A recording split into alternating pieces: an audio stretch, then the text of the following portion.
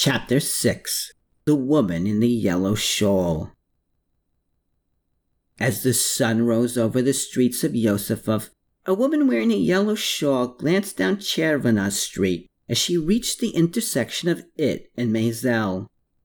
Years later, she would tell me how she stopped cold with her mouth agape when she saw that the door to the high synagogue was wide open. Hurriedly, she rushed inside the building and both closed and locked the door, and she looked around. She did this for many minutes.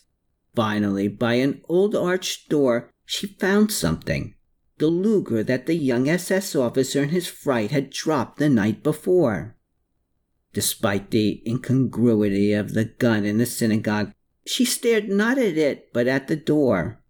For many seconds she stared at it, before she grabbed the gun and placed it in her purse. From this she further took out a large iron key that looked hundreds of years old, and she used it to unlock the door. With a deep breath, she pushed the door, and it creaked open. Then, as she stared at the nothingness in front of her, she returned the key and withdrew a flashlight, which she turned on before she strode down the ancient stone steps.